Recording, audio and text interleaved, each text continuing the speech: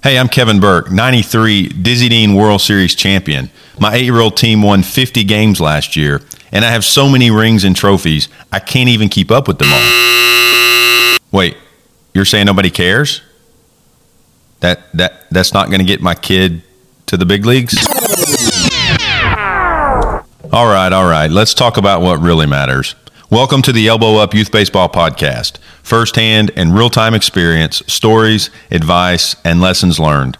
Some the hard way by me, a former player, lifelong fan, and now dad and coach.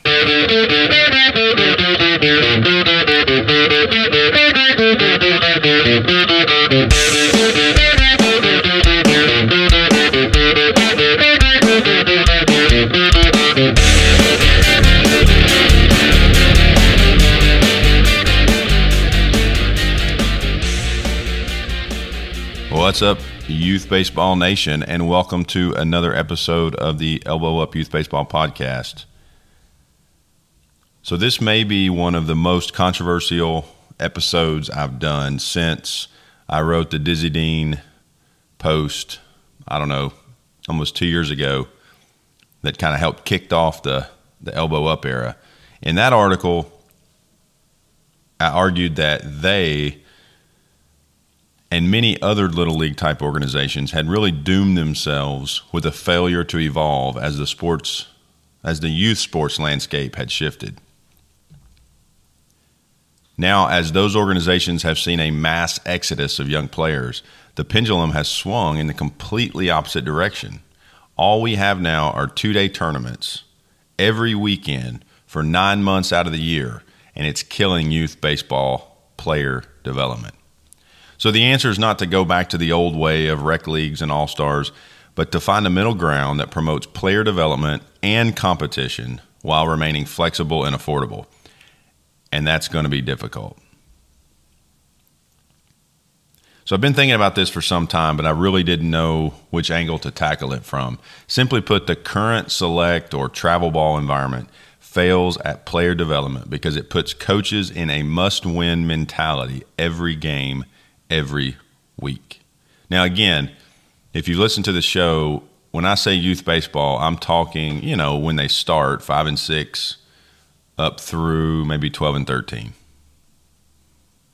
which is really when you have the highest volume of players that are playing. And of course, as they get older, some decide to do other things. Some don't like the game anymore. Some maybe aren't quite as good and they can't keep up, so they decide to quit. But we're talking about the younger ages. And really what I'm seeing is kind of this race every week to win a trophy, to win a ring. The teams are traveling at 7 now. Coaches are constantly thinking about seeding, the elimination bracket, who they're going to play next, how many runs they can give up, who might pitch next, who's going to be available to pitch after that and after that. None of that is really something that should be a priority week in and week out for youth coaches. Now, before everyone gets upset and sends me hate mail, I'm certainly not against tournaments. And in fact, I really enjoy the tournaments.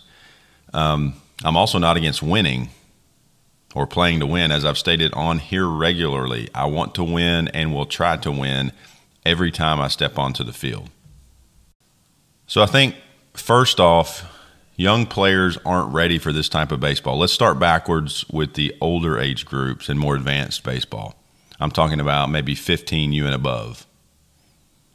So I think at that age, the weekend tournaments are fine. And really, as you start getting older, you really see more like Thursday, Friday, Saturday, Sunday, because you can't cram so many games into 2 days because they last longer. The pitching needs more rest. But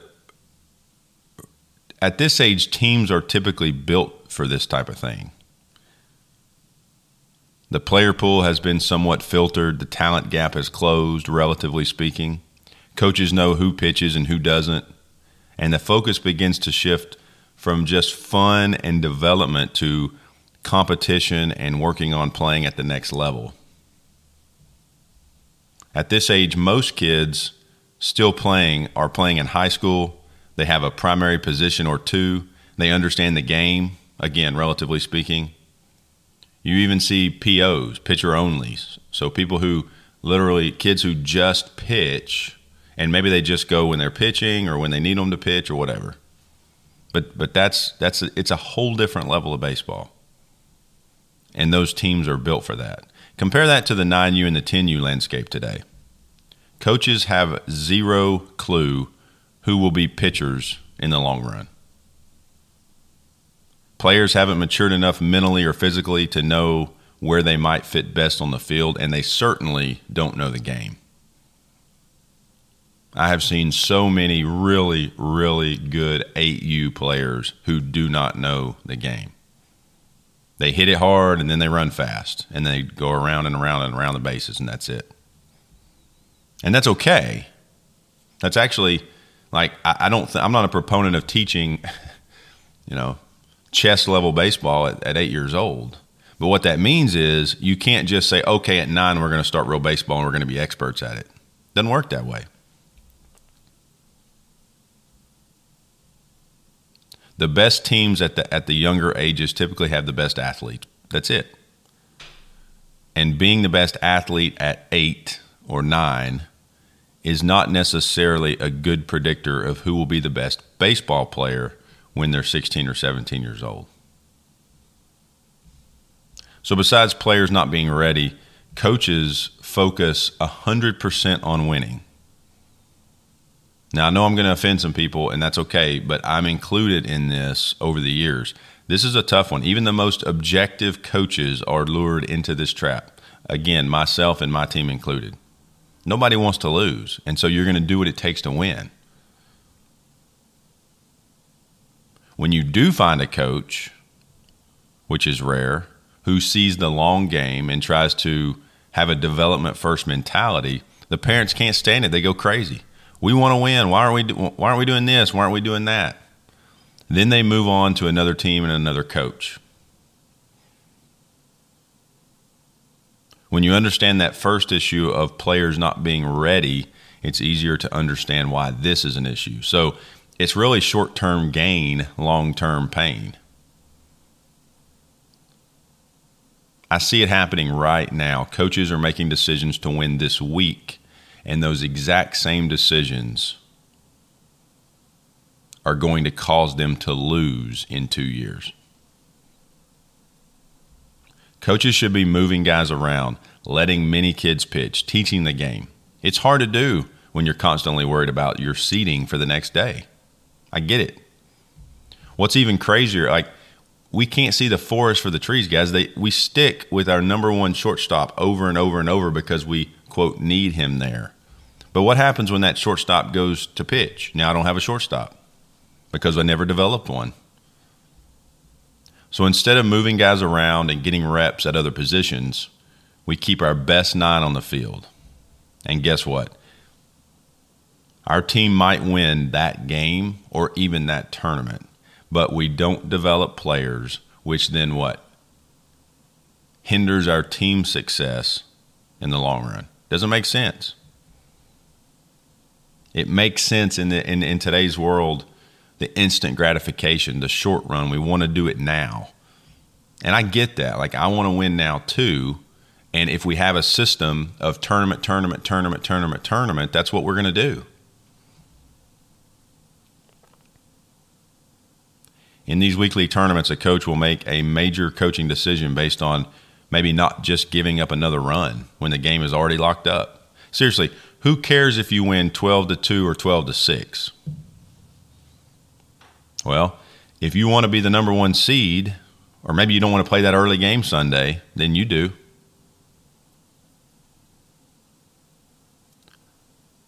Or maybe you've got the game locked up, but giving up one more run eliminates you from the championship bracket.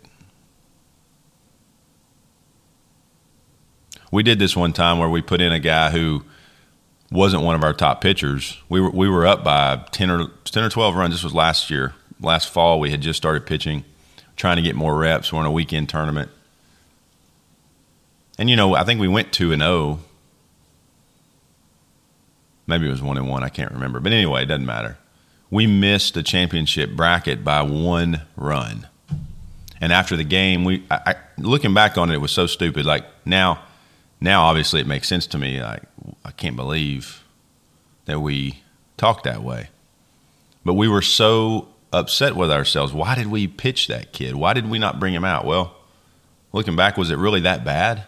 That kid got more innings, and we still got to play another game. Frankly, we still got a ring. There's a gold ring and a silver ring and a bronze ring. Everybody gets a ring. How is this chasing the ring helping develop our players? You would have won that game either way. The answer is it's not. Now, again, this is young guys. I'm not talking about 16, 17-year-old travel guys that are trying to get into college. That's different. Not even the same. So before those emails start coming in, this is the 7s, the 8s, the 9s, the 10s, the 11s, even the 12s. The kids haven't even hit puberty yet at 12 in a lot of cases. So we don't know who's going to be the best pitcher, the strongest, the biggest, the fastest. We should be teaching the game.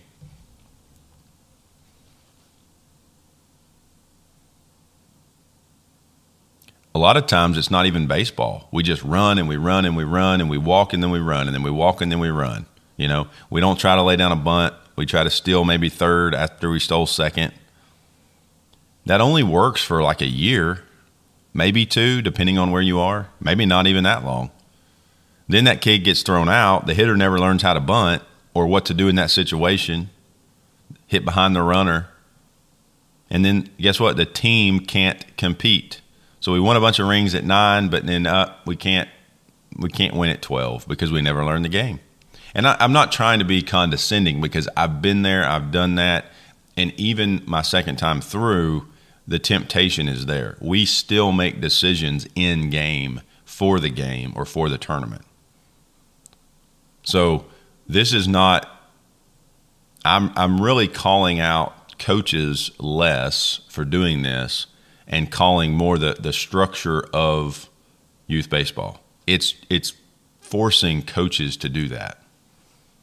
And coaches will continue to do that until we do something different as kind of a structural organization. Unless every single coach today said, I'm not going to do it that way anymore, it's not going to change. And that's not going to happen.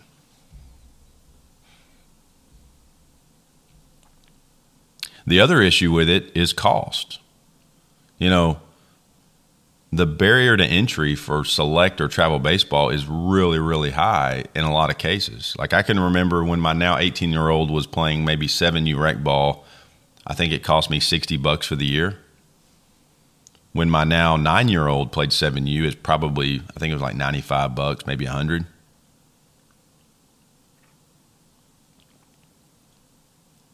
Our individual player fees at 9U are in the hundreds. Some teams are in the thousands. And then our team will raise thousands more in fundraising.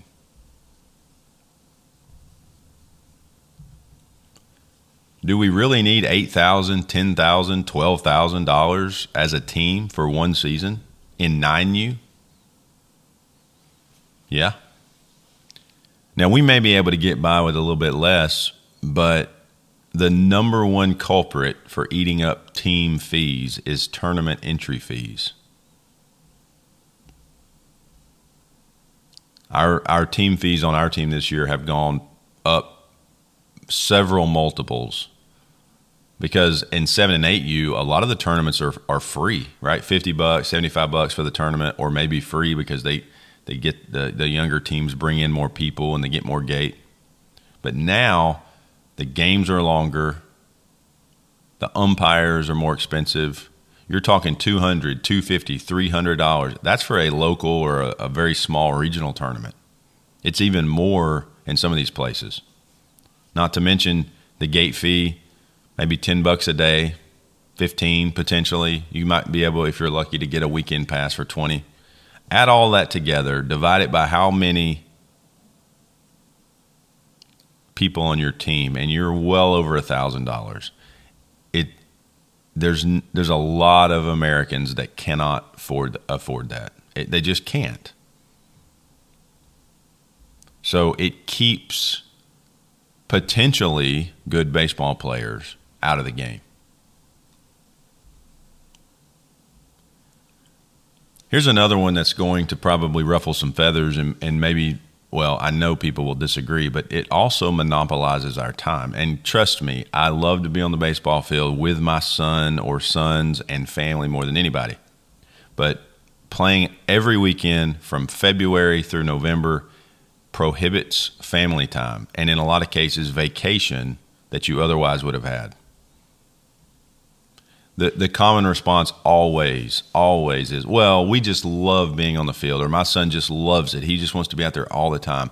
Well, my son loves to play Xbox every day as well for 5 hours. That doesn't mean I let him do it, because just because he loves it doesn't mean that's good for him. I love being out there, but it's not healthy to be out there 30 weeks in a row, every weekend, chasing rings. Yes, it can be fun in the moment, but I need a vacation.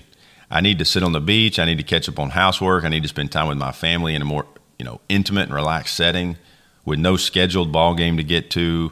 I'm not herding cats between games in an overcrowded park with a rain delay. I love being on the field more than anyone, but we all need a break. It's not healthy to play this long every single week without a break. And I know you're going to say, well, we take a week off or a week. It's the same. Let's cram 5 or 6 games in 2 days. That's all we do for the weekend. And then we work, and then we do that again. And then we work, and we do that again. And it's not healthy. It also limits time in other activities. So as much as I promote and love the game of baseball, we need to do other things. My son, for example, he loves to fish, ride four-wheelers, anything outdoors. And I link to this if you're listening to the podcast, in the written article at getelbowup.com. He even started a YouTube channel, and he just shoots videos. And it's not just getting out and getting into the sun and the fresh air. He's learning, recording these videos, public speaking, the software that it takes to publish these and edit these. Those are things that he needs to do.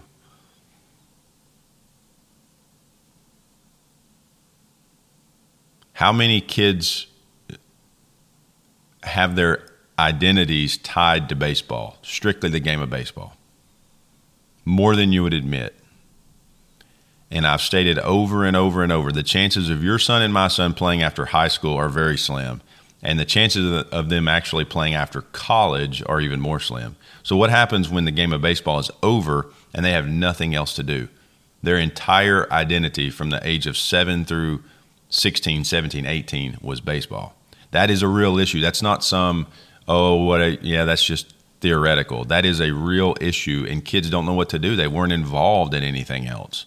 Play other sports, do vacations, take family time, take breaks. So this may come across somewhat negative today, and it's not the coaches and the parents. I think it's like this perpetual fear of missing out, right? So teams are starting to play earlier, so I better start to play earlier. Teams are playing every weekend, so I better play every weekend. If I don't, my kid's going to get behind. If I don't play for the month of June and July, I'm going to get behind. And the problem here, the tough part is the answer is very difficult. It's a very complex. There's a lot of layers here to the onion. So I have some ideas. They certainly are not easy to implement unless everyone buys in. And like I said, the fear of missing out is real. Parents and coaches play earlier, more often, and longer because they're afraid their son and their team is going to get left behind. It's just the way it is. There's also the issue of money. So, and I'm not talking about team expenses, but tournament directors and parks, they make money off of this. And I think that's good. They provide a service, so they should be compensated for their time. If you think that tournament directors should not make money, to me, that's not right. That's not fair. If they're spending their time and they're providing a service of value, they should be compensated. So I'm not mad at the tournament directors, but it's going to be very difficult to change, again, the structure of this when there is that much money involved.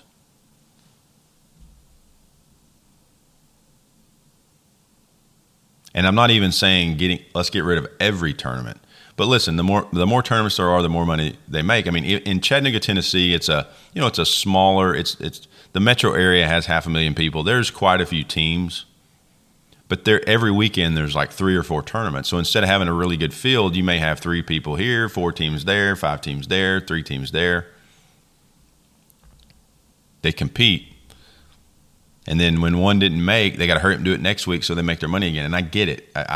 This is not bashing tournaments and tournament directors. The people who say they're too expensive or they shouldn't charge $10 to get in, like, they have to be able to make money and pay their bills just like we do. So I'm not opposed to that when we have tournaments. It's just we as coaches, we can't play tournaments every weekend for 9 months. So I do have some ideas.